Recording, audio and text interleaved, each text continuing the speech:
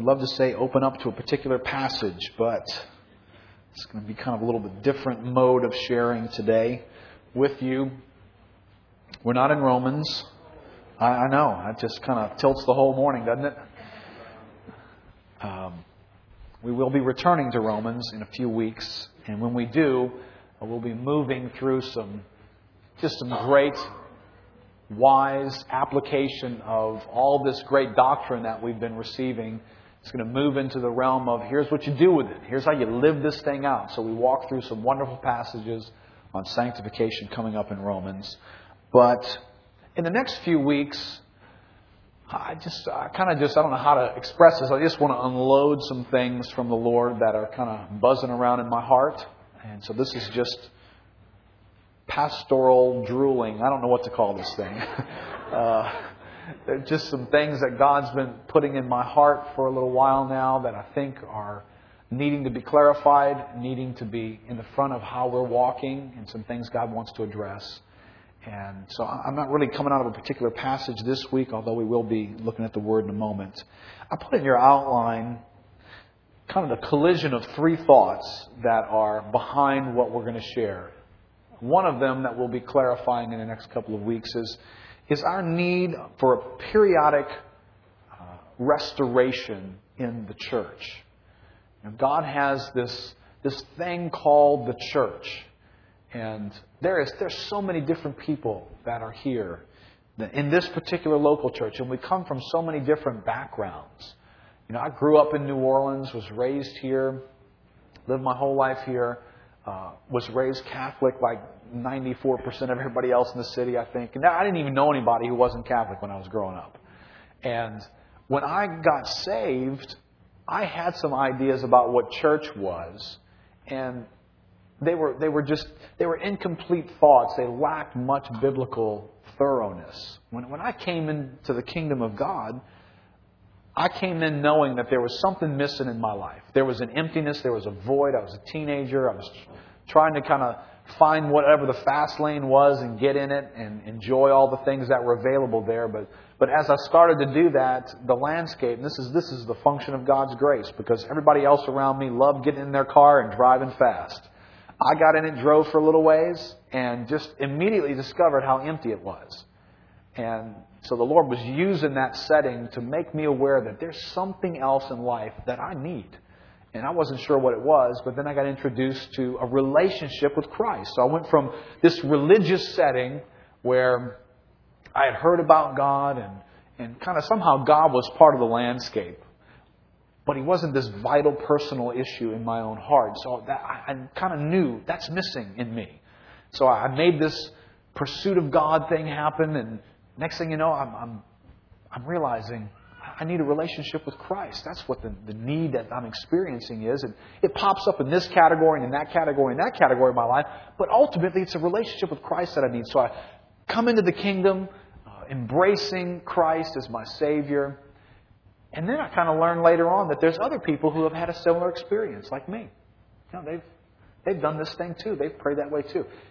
And that sounds like, well, that sounds fine. And it is fine. That's just kind of how we kind of gravitate towards greater levels of truth. But years later, I realized not only were there other people who happened to walk through the same types of circumstances that I did and were also saved, but that there was a strategic purpose in God gathering them together into this thing called the church. And so many years later, began to really study what is the church. And in doing that, have recognized both biblically and historically that this group of people that God calls the church has a tendency to drift from its course. You know, God, from the very beginning, gathering a people has a target. He's doing something when He does that. You know, it's not like an accidental gathering, because ultimately what we're doing is we're individually being saved, and then you got to do something with all these people that individually get saved. They just kind of end up in the same pot. You know, it's like God's, the sea of humanity that's lost. God just kind of picking them and throwing them over His shoulder, and they happen to be landing in proximity to each other. You know, that's, I think, theologically some people's view of Christianity. You know, by accident, here we all are, saved. How about you too? Well, tell me about your story. And when we look in the Bible, you find out, no. God called the people out in order to fashion them into something. And that group had a target that He was launching them towards. There was a purpose in God for this people that was called out. But the nature of fallen humanity always has us drifting from that purpose and finding another purpose. That's, if we were supposed to be headed east, well, at least we're kind of going northeast now. Or at least we're kind of generally in the same direction, but we're off course a bit. And so there needs to be this periodic reexamination of how are we doing? Are we still on course? And so that's something I think God wants to adjust the next few weeks. But, the other two areas is you can't really adjust that area correctly unless you address the individual. Unless you address the fact that the church is just not some giant institution. It's just not a religious gathering. It's individuals who make up the church. And so you and I have to ask some questions about what's up with our personal existence. What are the things that are guiding and fashioning? Why do I even exist? And this is, I've used this illustration, I think in Alpha, I use it a good bit. If I look at my finger here, this finger has a purpose, doesn't it? It's designed a certain way. It's located in a certain place. It functions a certain way. And it is most clearly understood when it is located right there. I have the best shot at understanding what this thing's about. Now, if I take this finger and I detach it from this hand and I set it on my coffee table at home, and you come in and sit down and it's sitting there on the coffee table. It's just a finger sitting on a coffee table. And you look at that thing. You're in a challenging spot to figure out, hey, what's that finger do? It's a finger. It's sitting on a coffee table. If you'd never seen a finger before, you'd really be in sad shape, wouldn't you? You see this thing sitting on a coffee table. It's got it moves like that. And trying to figure out what it was and how it functions would be a real challenge. It's when it is attached. Now, it's still a finger. It's still an individual member of the body, as the Bible calls it. But when it gets attached, all of a sudden it becomes clear as to what it's supposed to be doing. It has association with the hand. It does things that serves the body. The body is on a mission. So all of a sudden the finger is part of something much larger. So you and I need to figure out what individually is my life really about in light of what the church is supposed to be. And the thing that's just kind of ruminating in me right now, we've shared the Chronicle series on prayer. We've taught a couple of things on faith, is just needing to address more fully the issue of prayer and faith. I just feel like those issues won't go away. Like God doesn't want them to go away. He wants you and I to really be chewing on prayer, what it is, how we walk in it, how we grow in it, and faith, and what that is when it's really interacting with us. So the next few weeks are just going to be kind of taking apart these things that are just buzzing around inside of me right now, and what we're sensing as a group of leaders that need to be addressed within the church. Today, let me start with how we view our personal existence. And I have a little question in your outline. How are you doing getting God's current agenda for your life? How are we doing getting God's current agenda for your life? And maybe you've not stopped and pondered that God has a specific current agenda for you right now. That you need to be able to kind of put your finger on the pulse of it. Where are you in this agenda issue of God? Right? Let me get a couple of volunteers here this morning. Let's see who gets to play. Francis, you look like you're awake. Why don't you stand up with me here? See, the good thing about sitting in the back right now is I can't see real well. I'll squint. I might can figure out a few folks here.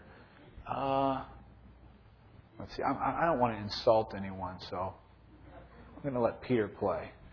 Why don't you stand up, Peter? You get to play. Let's see. Taylor, you sat in the front row. You get to play. Let's see.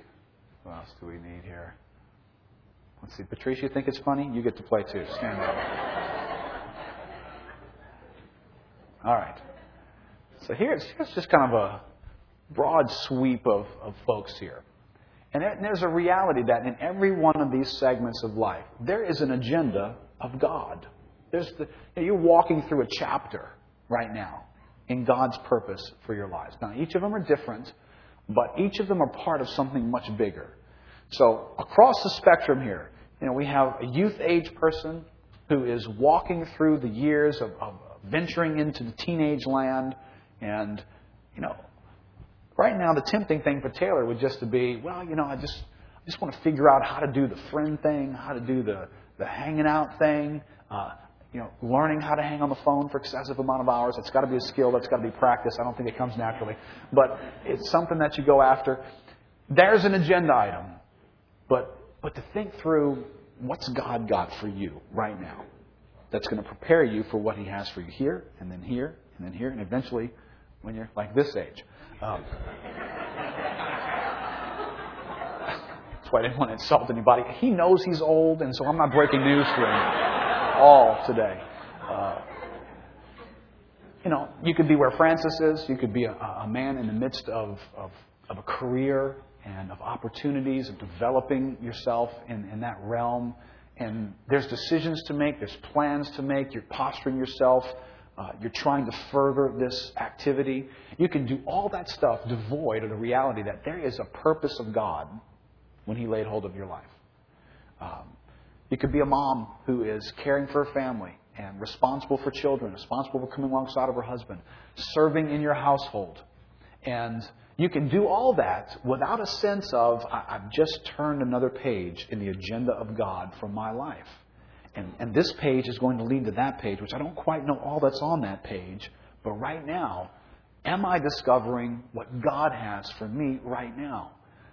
For those who are venturing into the senior land, this is, the best time. Grandkids. Oh boy, this is not a speaking part. Okay? This is just a stand here part. Okay. I know. You probably should get some kind of Oscar or Academy Award for you being able to stand and not speak. That would be a tremendous acting job. There is a temptation here. Let me say this carefully, and let me say it with a little bit of teeth. There is a temptation that when you've gotten past some of the noisier components of life, you've lived through being young, you've lived through careers, you've lived through raising a family, and you've gotten into the senior elements of your life, to feel like, well, I don't know what there is to discover about God's agenda for my life. I mean, I've kind of lived my life. Let me just tell you this. If you're not seeing Jesus face to face and you're still in this body, there's still an agenda. There's still another page to turn. There's still another thing that God's wanting to do in your life for the glory of His kingdom upon this earth. If He's done with you in that, you'll know when He's done. You won't be here anymore. So it's like the surefire notice. When you're with Him, you'll realize, wow, I don't need to look for another page. I'm done on that page. I'm now before God for all eternity. But if you're here, you're part of advancing the kingdom of God here. Okay, you guys can sit down. You've done a wonderful job. Thanks for playing. Now, there's two ways that you can go about greeting life. Many folks in Christianity kind of get saved, jump on this life escalator, if you will. They're holding still, but life starts moving. Here it comes. Events start happening. You grow up. Friendships, relationships. You move. You have a job. You have a family. Things are happening all around you. And somewhere along the line, we started thinking that Christianity is when you bring God into that life and He helps you out with all the little potholes and bumps along the way. And so we learn things about prayer so that as life is coming, we kind of have this hotline thing happening with God. It's almost like we're the commissioner on Batman. Life's happening. Gotham City's going to have problems. But when we do, boy, thanks for some teachings on faith and on prayer so that we know how to pick up the backbone. Call God. God, do you know this is happening? Do you know this is going on in so-and-so's life? Do you realize I'm in a jam? And life just kind of happened, and we need God to help us sort through it. Okay, now for some of us, we might be sitting here going, okay, so what's wrong with that? Sounds like Christianity. But it's really not. See, because God is wanting there to be a purpose that is birthed in our hearts about why I exist. Why personally I exist, personally exist in a larger context. And that needs to forge the path of my life. I'm not just called as a believer to stand here and let life happen. It just happens. Here comes this thing, that thing, and I call on God to help me deal with life as it happens. No, I'm called by God to be steered by the Holy Spirit into particular locations. See, now, let me just show you a couple things. This is where all stuff is just kind of doing this in my head. So it's all tangled together here. The prayer and faith element. If you're standing still and life is coming to you, that does take a certain type of prayer life and a certain type of faith. It usually takes prayer and faith to be able to deal with what's coming. So you're just kind of this person who's usually calling on God because stuff went bad. This is where I don't feel real good about things. I'm down. I need a fix or something. But see, there's another type of prayer and faith when you start grabbing the steering wheel and steering. When you start getting a sense from God that God has put in my heart over there. That's where I'm supposed to be, over there. Now you start praying and believing differently then in that moment, don't you? Because God's put something in your heart. Now, not only are there obstacles that come and trouble and difficulty that comes, but you have an agenda operating in your heart that says over there. You're supposed to be over there. And so when you start going over there, you make some headway that way. There's encouragement and delight and excitement. But then obstacle comes, problems come, you get blown off course. But you know I'm supposed to be over there. You're praying now and you have faith, but now it needs to accomplish something different, doesn't it? It's not just faith for, Lord, help me just to have a good attitude while things are going rough because life keeps coming at me. No, now it's, God, I need to get there because that's where your kingdom is from my life. My life is to be over there. Your kingdom is to be over there in my life. And I'm going to pray and have faith differently. So when we teach on prayer and teach on faith, see, you can be hearing it in a real variety of ways, depending on how you're greeting life. Depending on whether life's coming to you or you're going out to get it. Now that means a lot of different things for all of us that are here. For me, several years ago, it was God awakening in my heart a sense of being called to be a pastor. And just knowing that thing was, that calling, it's like Jeremiah said, shut up in my bones. To where I needed to steer my life in that direction. It wasn't just a matter of, well, okay, that happens, it happens. I'll just stand right here. It was a sense of urgency. It became a sense of prayer. It became a sense of disturbing my surroundings. That I can't stay here. I can't stay in this situation where I am because I just feel like God wants me there. And you begin to point your life. Now you're still dependent upon God pulling off circumstances and arranging things. This doesn't mean you control everything. But there is a sense where God is called. And that doesn't just apply if you're called to be a pastor.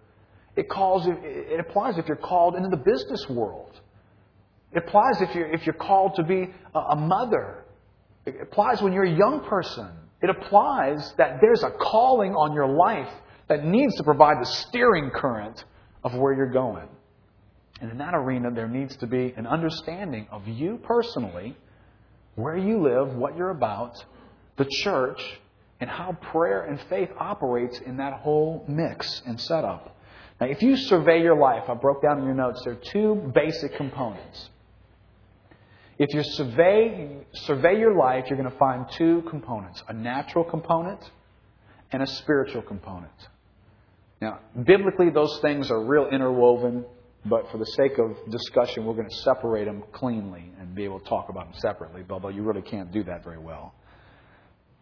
Naturally, there's a certain course of life that naturally gets determined for every one of us. When you're conceived as male or female. That has started you down a path already. But then when we get born, we're born into a natural environment. That natural environment is a particular location. We have a particular family. We're a particular race. We are in a particular social, economic strata of society. Our culture is a certain place on the planet, certain time frame of human history. All those things become a natural component in our life, shaping a bit of who we're going to become. And then we start trying to follow some kind of path. And what we notice in our lives, and this is true of every one of us, From wherever we started, radiating out from that starting place, there are certain well-worn paths in front of us. And you'll notice most of us walk the well-worn paths. Most of us live close to where we were born. We have a job that's within the reasonable reach of those around us before us, the type of job they had. We're in the same social, economic strata as where we were probably born into, or within arm's reach of it. The natural elements of our life can become very determining factors in who we are, who we'll hang around, type of people that we're going to spend time pursuing relationships with. See, we're walking a lot of well-worn paths, aren't we? Now, the challenge here is, God may not want us walking some of the well-worn paths. He may want us forging a trail in a different direction that's about the heartbeat of God for you as an individual. And I need to hear something beyond the natural that's going to get me there. Too much of Christianity is this natural, well-worn path approach to life with a little bit of tweaking. Christians today walk a lot of the well-worn paths, but we add to it church attendance and reading a little bit more religious material than the average Joe does. And then our morals are tweaked a bit different than the people who are over here. But other than that, we can find ourselves with the same determining elements in our lives as they have. And it awakens us to the fact that we have a real concern and question as to how well are the spiritual dynamics of our lives steering our lives. Because on this scale of our existence, there's the natural and there's the spiritual, and both of them affect us. And so you load up this natural element of who we are, where we've come from. But when you and I were born, we were born into a spiritual context. We are not just physical beings. We're born into a spiritual context. Now, what's going on in that context? And that's what I want to talk about today. In that context, there's a swirl of hostility and strategic purposes going on in the spirit that you and I were born into that realm. And what's determining how you and I are living our life is where the scales are tilting for us. Is it the spiritual components of our life that the scales are tilted in that direction? That's what's guiding me. That's what steers me on paths. That's what makes me greet life a certain way. That's what leads me in the decisions that I make. Or is it the natural things that I just kind of incorporated a little bit of spirituality into them? If you think for a moment, this morning, people in Iraq awoke and greeted the day. How many of you think that they awoke and greeted the day with a different mindset than what you and I had when we awaken each day? I awaken here wondering, am I going to catch traffic on the way in this morning? Oh, man, I better get going, or better go a different way. How many of y'all can imagine that people living in Iraq, their big concern is not about the traffic? They're thinking more about whether I'm going to be blown up today, whether someone that I love is going to die today. What's going to happen as a result of this war that's going on around us? U.S. soldiers that are in Iraq, they did not awake the same way you and I did today, did they? Their mindset, how they were living, the environment that they were aware of, formed and fashioned in them a totally different mindset than what you and I had when we woke up today. And you can get a little bit in touch with that. If you've got somebody, and maybe there's some folks here, you've got family members, someone that you're close to who is in the armed forces in Iraq. And you hear these news reports and you see what's going on. And you awaken a little differently than normal. You're concerned for them. The weight and prayer and wanting to know what's going on and how are they doing. It operates in you a little differently than just, let me just catch the newspaper. Let me go off and go shop this morning. It's a different mindset that greets life. So this scale of how do we see our environment, we see the spiritual and natural components, is determining how you and I are living every day, how we're interacting with our surroundings. But that has to do with, going back to my first concern about the church, your church involvement and definition for what the church really is are associated with how these truths sit in the scales of our reasonings. How you and I view what we're doing here this morning. How important is it that we're here today? That you're even a part of a church? Is that an important thing? Well, it really just depends on how you see your environment and the world that you live in. Here's my question. Is the church a cruise ship or a battleship? Do you see the church, and maybe do you see is not the best way to get at it. Do you approach the church as a cruise ship or a battleship? I'm going to go through a few little thoughts on that paradigm over the next few weeks. But I think you can probably imagine that a cruise ship mentality is a bit different than a battleship mentality. If you are on a cruise ship, you're a passenger. If you're on a battleship, you're a crew member. That in and of itself is very defining, isn't it? If you're on a cruise ship, that ship has an agenda. It's about pleasure. It's going to sail around to show you things that are enticing, enjoyable, fun. It might just go around in circles and come back. If you're on a battleship, you're on a mission. And there is an agenda. And there's something to be accomplished. And there's danger. And people could get hurt. A great cause could be won. Right? No one, when you come back from a cruise, I've never been on a cruise because I don't feel like throwing up while I'm on vacation. But when you come back from a cruise and people are walking off the gangplank, they don't look like the New England Patriots when they got off the airplane from the Super Bowl. They had fun. They're moving a little slower. They probably put on some weight and they're, we took pictures. But they don't come back like, we're the champions. Yeah, that's right. We came back from the cruise mission. That's right. Bermuda's ours now, baby. That's right. Belongs to the U.S. They don't come back with a sense of victory because there was no mission. It was just cruise, eat, look, laugh, come home. That's it. When you get on a battleship, you come back and you either talk about we did or we did not accomplish our goal. We succeeded or we failed. There were casualties. There were successes. These folks were rescued. See, there's a mission on a battleship. And there's a lot of dynamics that go into defining what I'm trying to communicate in some of these thoughts. But it suffices for us just to have in our mind, how do we approach the church? And it has a lot to do with how we approach our personal lives and our personal existence. Our existence is within a context. And within that context, would it be more appropriate for us to be on a cruise ship or on a battleship? So let's examine our context for a moment. Turn to Revelation chapter 12 with me this morning. Revelation chapter 12.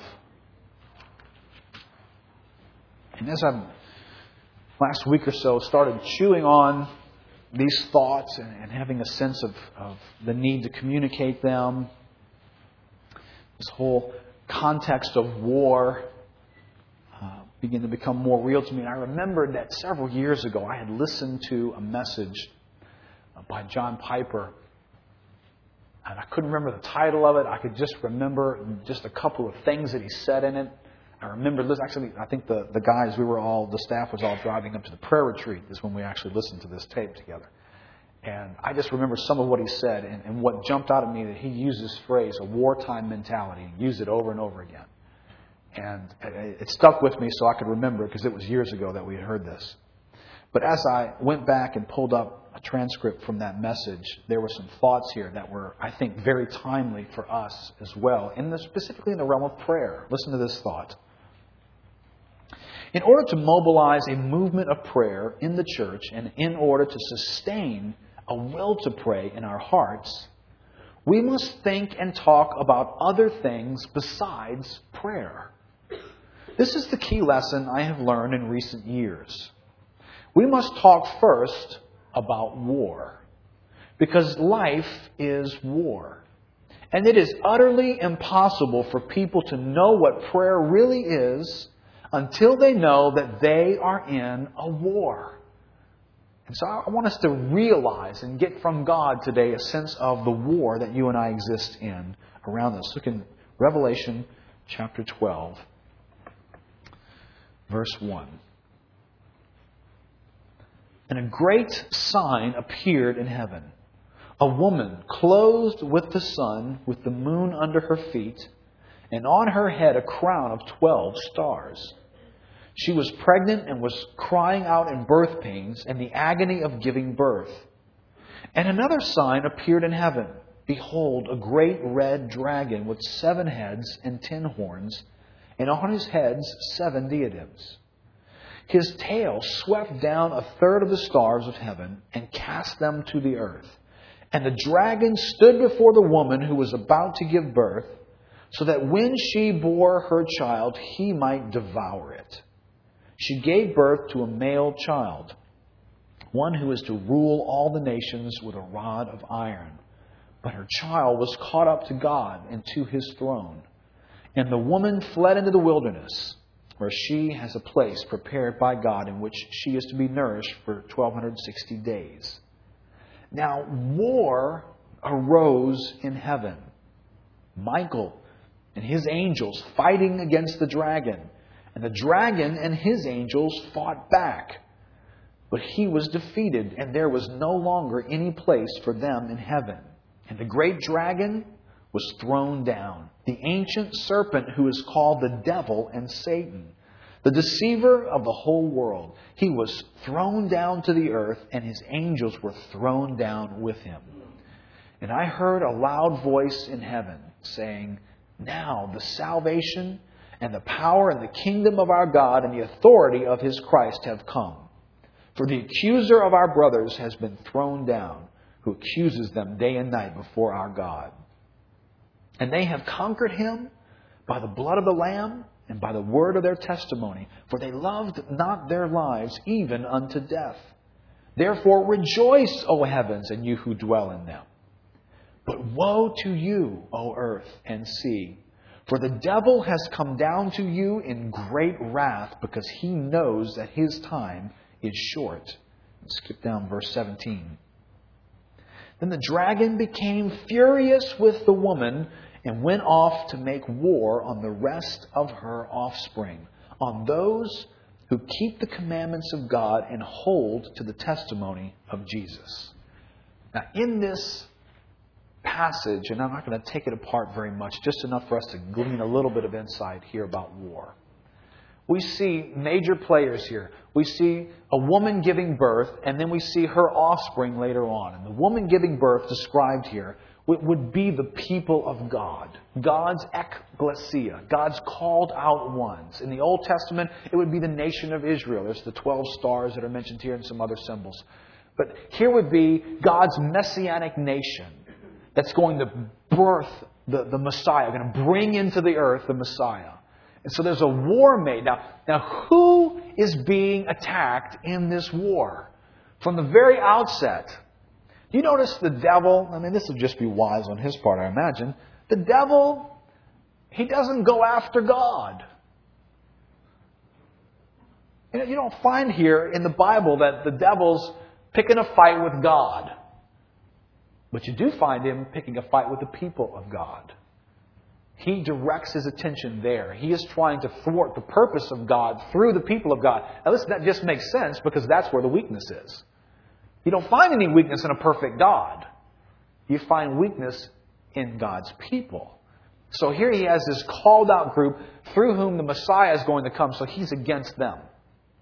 And the Messiah comes and he serves upon the earth. He's pulled away into heaven. And then those who give birth, those who the church, the growth of the church, the continuation of the church, he comes to make war against them. So now, this is what the book of Revelation, this is what all the scriptures let us in on. That you and I live in a war environment. We live in a spiritual Iraq. Much worse than what could be physically depicted in the natural realm. And we're educated from the Word. That is where you and I exist. And when you and I are born, whether it's born physically, whether we come into the world, or when we're born spiritually, in both of those settings, but go back to when you were first born. You physically came into this world. The world didn't just get started, did it, when you got born? It was around and something was going on already. And so if your life was a TV program, what you would have heard the announcer saying is when your little thing went, and then you kind of, there you were, kicking in the manger or whatever, making that sound. When you were doing that, the little announcer across the bottom of the screen was saying, we now join the program already in progress. Before you were here, there was a program happening already in progress.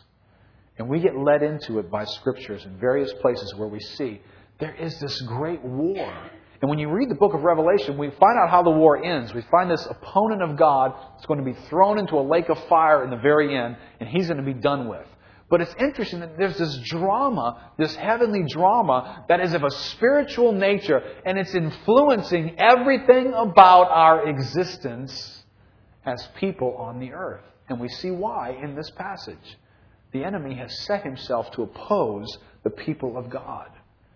Now, like Mark Wilson's thought from Revelation, he says, Revelation portrays the reality of spiritual warfare in the Christian life. The dragon has proclaimed a declaration of war against all of God's children. So we are now combatants in that struggle, willing or not. See, it doesn't, in one sense, it doesn't matter whether you and I have a wartime mentality or not, because it doesn't change the reality that there is a war. It only changes the way you and I will live in the midst of that war. What we will live for, what we will ascribe value to, how we will be careful, how we will be wise. But it doesn't change the fact that there is a war, and you and I are on the hated end of an opponent who is in this war.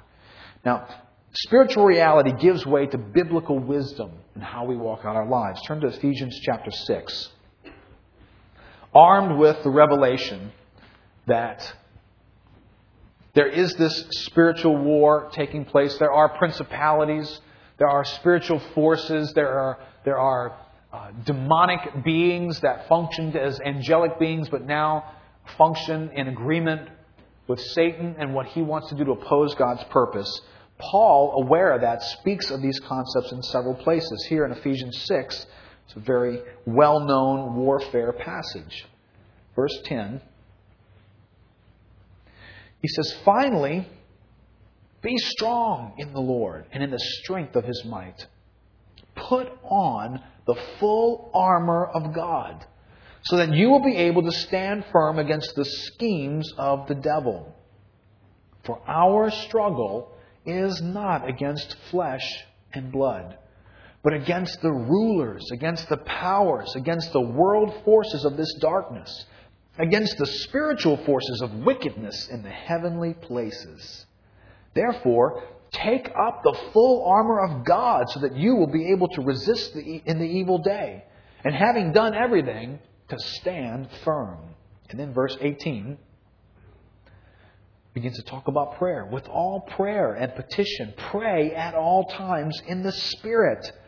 And with this in view, be on the alert with all perseverance and petition for all the saints.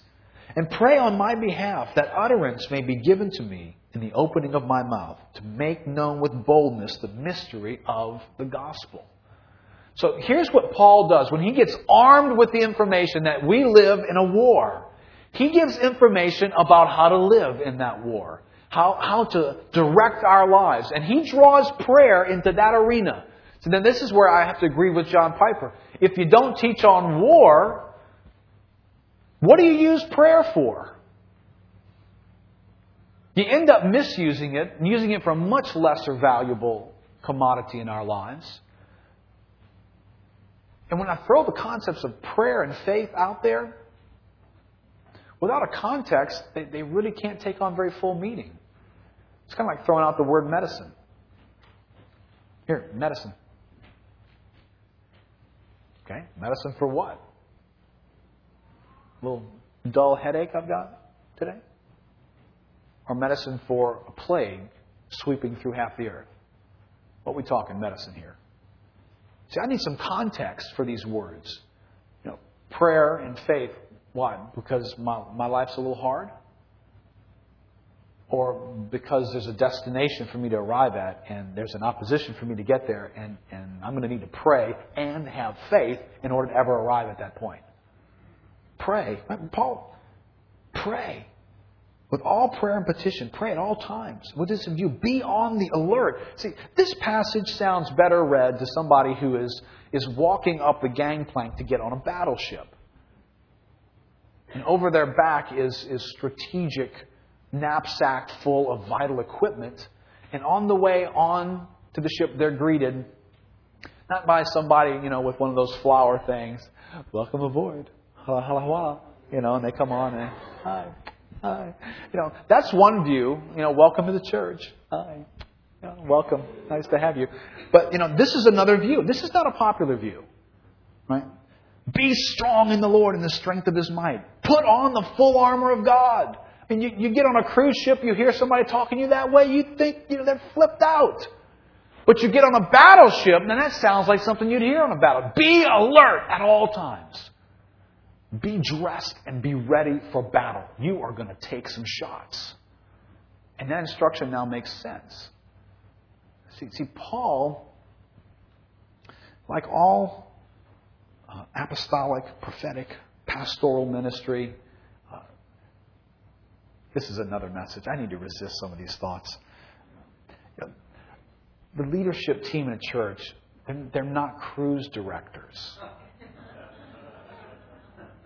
And I say that because within the church world today, there are certain expectations about what the ship should be like and what kind of a trip we're having and what's been provided. And it's almost as though, hey, we're passengers. There's the crew staff. Let's get it done. See, when you're on a battleship, you don't have that mentality. Because there aren't passengers on a battleship. There are crewmen on a battleship. And you approach these situations differently. And what Paul is communicating through this word, what the Bible communicates as a revelation to us, is that in the scale of our individual experience, there is this spiritual component that needs to form and fashion, what am I doing with my life? Where am I headed? What's valuable? How do I spend my money, my time, everything about who I am? It needs to get formed out of the spiritual side of this equation. I mean, you look throughout the Bible and look at this balance of natural and spiritual components. Look at Job's life. If you look at Job's life from a purely natural standpoint, what do you see? A dude having a really bad day. Right? I mean, a storm has come. A big wind blows down his family's house. Raiders, pirate-type guys from Chaldea come. They steal all kinds of stuff. And his health goes bad. Man, what a bad day. Man, how many things can go wrong in one guy's life? Just natural lens in this thing. But when we look in the Bible, we find out there's a spiritual component to this thing, wasn't there?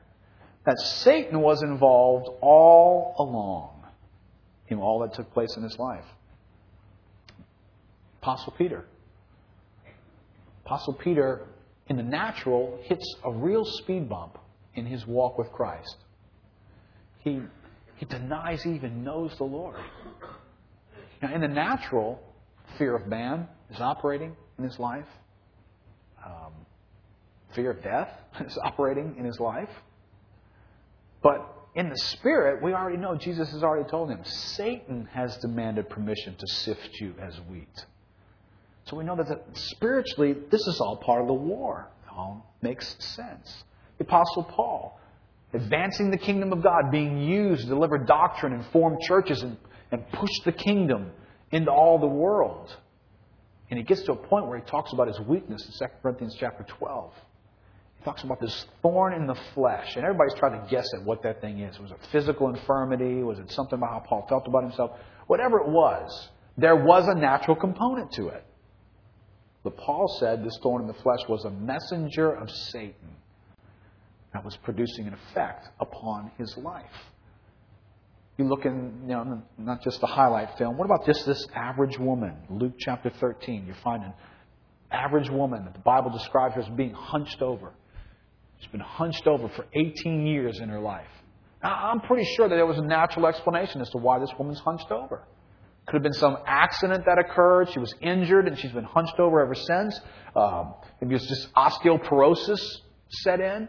But when Jesus looked at her life, He identified a disabling spirit and specifically assigned this to the work of Satan himself for 18 years. So in the scale of our experience, there is a spiritual component. There is this war taking place all around us, and it's affecting our lives. And you and I have got to look through the lens of what the Word says about why do I exist? What's my personal life about? In that context. Not just in the individual context, well, I was born in New Orleans, I'm white, I'm a guy, I was born in this social strata, I've always had an interest in this. How many of us are just walking well-worn paths? That's just always been me, I've always wanted to do. Well, that's not necessarily wrong, but if you're just defaulting to that, it's just a natural mindset. But you and I were born into a program that was already in progress. There is a war going on. And you and I are born into that context. And we are part of it. And when we get saved, we become the objects of it. But we also become the advancers of the kingdom of God. And that's where context becomes important here. As Paul goes on, and I'm not going to go through all these verses here with you. I put some in your outline. You can see where Paul talks about weaponry and how we're living our lives, etc. But this is where the individual life is fitting into a larger picture. Let me start from way out here. Here we start with this picture, the church. God starts way off. Let's give satellite imagery here. We're backing away real far. There's this thing called the church. And as we watch this thing defined as the church, it's advancing the kingdom of God. There's warfare. There's bullets flying. There's bombs going off. There's spiritual opposition. But within that, because remember, all the way back when God chose the nation of Israel, the enemy wanted to destroy that nation in order to keep the Messiah from ever coming. And then He wants to destroy the testimony of that Messiah having come in the people of God. But what we do as the people of God, we are advancing the kingdom of God. And we're facing things that try to hem it in and control it. But here it is, moving along. And you take one of those, they do this on the weather things these days, right? They start way out here and they kind of pan in. Next thing you know, they're in your backyard with their little satellite thing. Look, there's you barbecuing. Just pan in a little bit. You go from the kingdom of God, the people of God, and you pan in. All of a sudden, you start seeing individual churches, local churches, all make up this kingdom of God. And you pan in a little bit closer. You pan into a church called Lakeview Christian Center, and you find small groups, covenant groups within that. And there's little groups of people. And you pan in a little bit closer, and there you are. You're an individual finger in this big scheme of what God's doing. And see, now, if you can see your life that way, and I ask this question, how well are you doing in discerning the current agenda of God for your life? That answer matters now, doesn't it?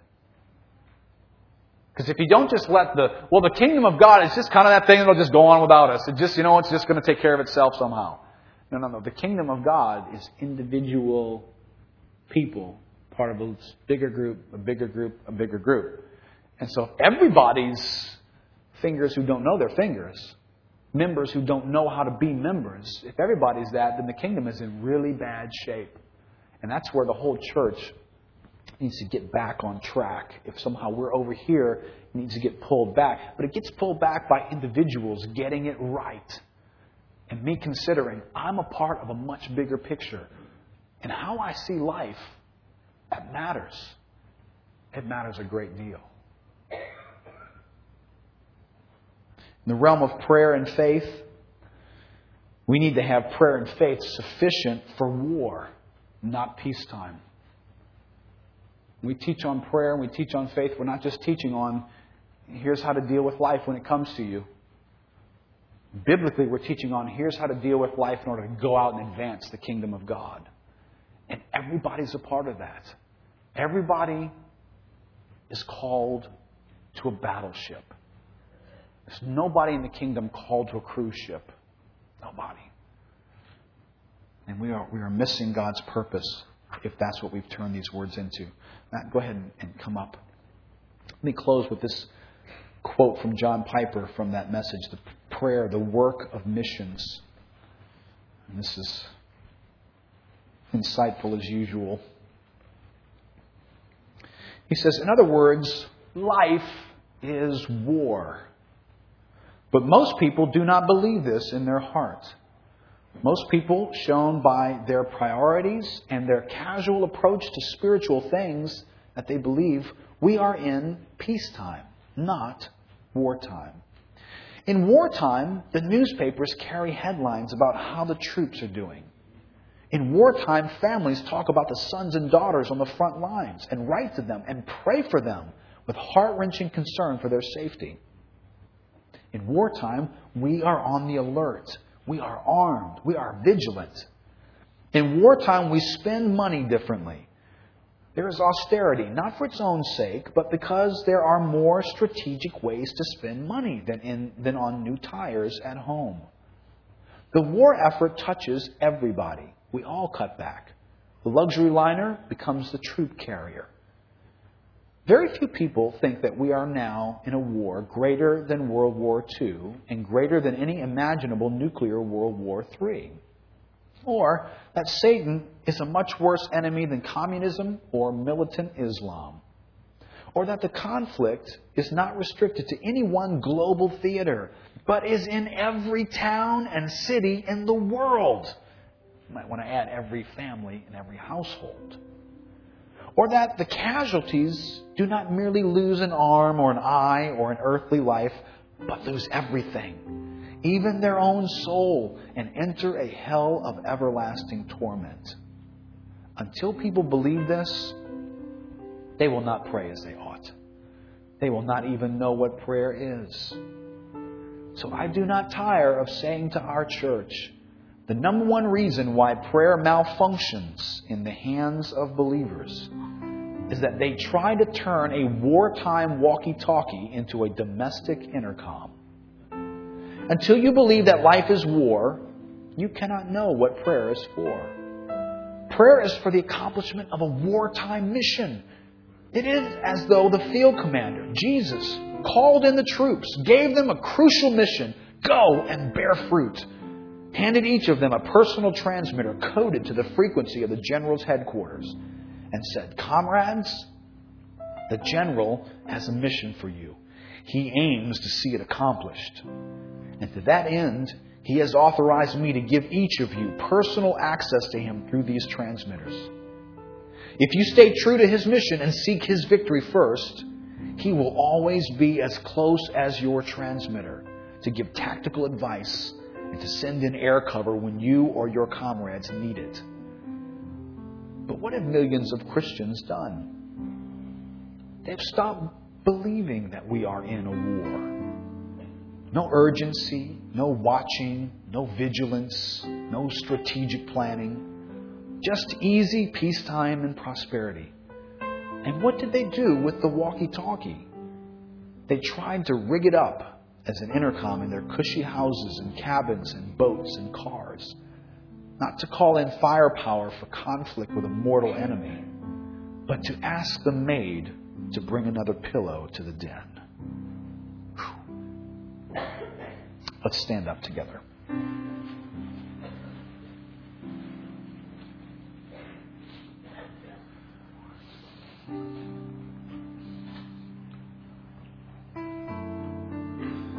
Lord, as we look and consider these words, your word, Lord, I know because I have experienced myself.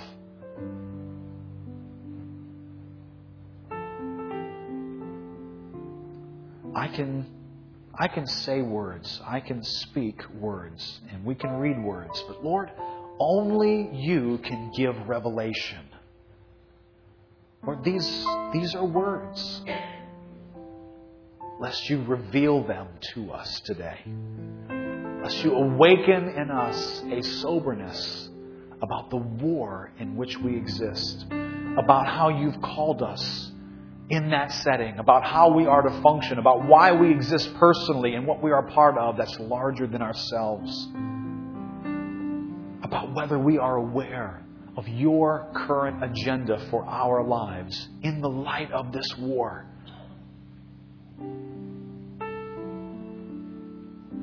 Lord, right now we need revelation. We need your Spirit to reveal these things to us. And so we call on you, Holy Spirit, right now. Bring us your insight.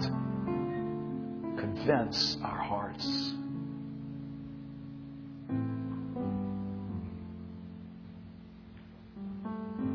Let me ask everyone to sit down. Go ahead, sit down.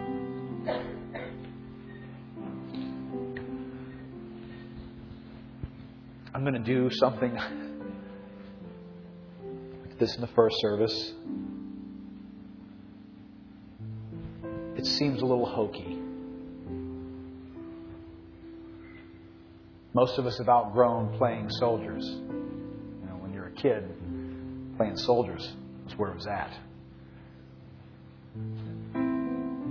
Most of us aren't playing soldiers anymore.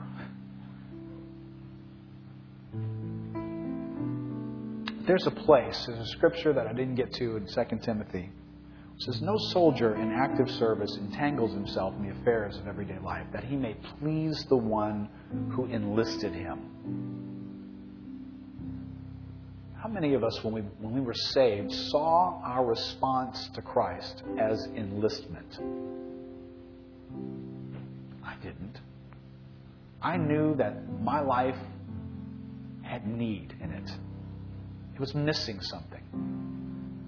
And I heard that God was what it was missing. So I stepped forward and said, God, I want you. I need you. You know, no angel rushed down with, wearing an army uniform. Said, would you like to sign up and enlist, son? Put your life on the line. Perhaps lose it. Those were things that I grew to understand as I read more and studied more of the Word. So it's quite possible that we are here this morning, saved because we had a need, but unaware that when God saved us, it was not this casual, I'll save you, I'll save you, I'll save you, I'll save you, as though His back is now turned to that purpose that He had for us. He's pulled us out of the world, forgave us of our sins, and we're going to heaven now. What God did when He saved us is that He, like putting together a puzzle piece, He inserted us strategically as members of a body. Some are fingers, some are toes. He assembled this battleship called Lakeview Christian Center. And then He called a crew to it. And He said, everybody needs to function because I'm sending this ship on a mission. That's part of a much bigger war. And maybe you and I weren't aware that's what God had in mind. But I think we can see biblically that's exactly what God had in mind. And no soldier is to entangle himself in the affairs of everyday life, that he may please the one who enlisted him. So what I want to ask us to do this morning is I want to ask you to enlist. Maybe your only understanding of salvation is, I need to be forgiven of my sins. You have opened a door to God who has called you to be a part of a purpose to glorify Him and to bring His glory to the earth. But there's a war over whether that will ever occur or not. And you and I are part of it. So today, this is kind of the hokey part. God's looking for a few good men and women who will say, I recognize that I'm not signing up for a cruise ship. I'm signing up for a battleship. I could lose my life. There could be problems if I launch out on a mission. If I step out in faith, there could be casualties. I could be embarrassed. I could be hurt. People could disappoint me. I could get on board this ship. People could let me down. Yeah. but in light of a much bigger cause, isn't it all worth it? So what I'd like for you to do, and let me just say this, what I'd like for you not to do in a moment is to stand up in response to what I'm saying when you're really not sure you want to stand. The very best thing you could do, and I will respect you more for sitting in this setting than I will for standing, is for you to be serious enough with what I just said to be able to say, you know what? I don't know that I'm ready to live my life on a battleship. And I'm just kind of believing that the cruise ship's going to the same destination. It's a much nicer trip. And maybe that's where you are. If that is where you are, then you need to take what we've talked about this morning and you need to get serious with God about examining who is going to own your life. Because if God's going to own it, He's calling you to serve Him. He's calling you to further His kingdom. He's calling you to lay your life down, become a crew member on a battleship.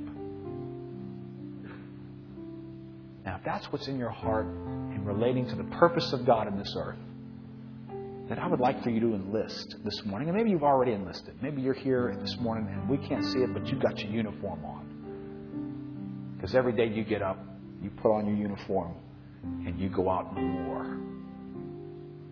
But maybe you don't. And this morning would be the beginning of you doing that. So if you're here this morning, I'd like to enlist. I'd like for you to stand up right where you are.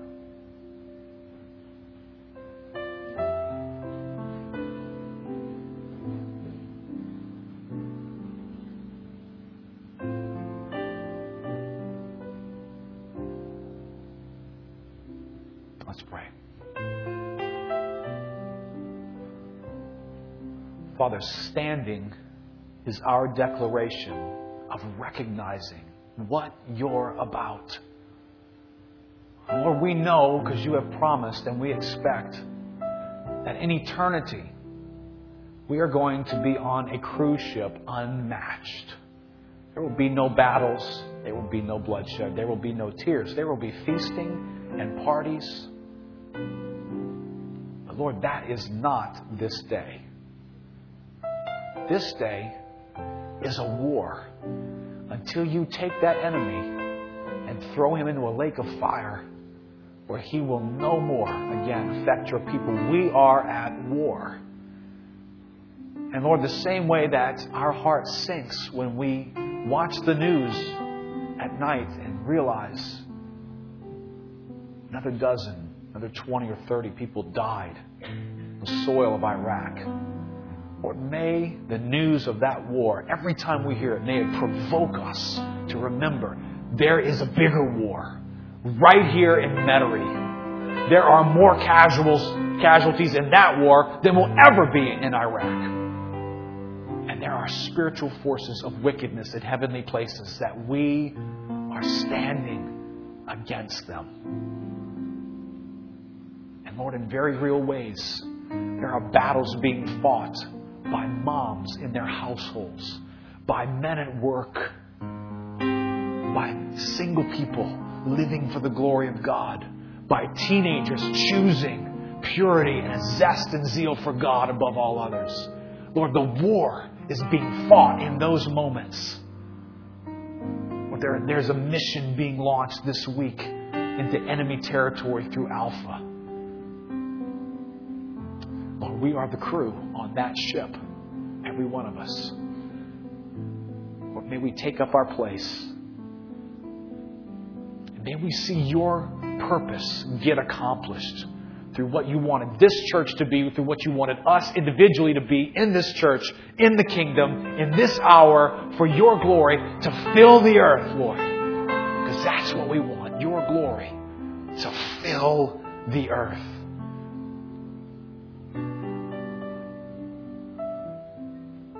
Thank you, Lord. Matt, can you lead us in this song?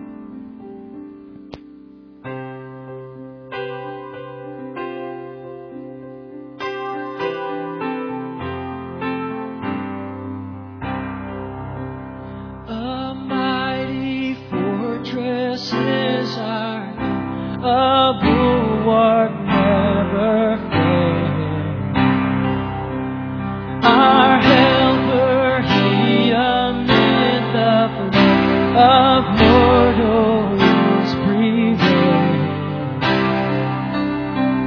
For still our action, Philip.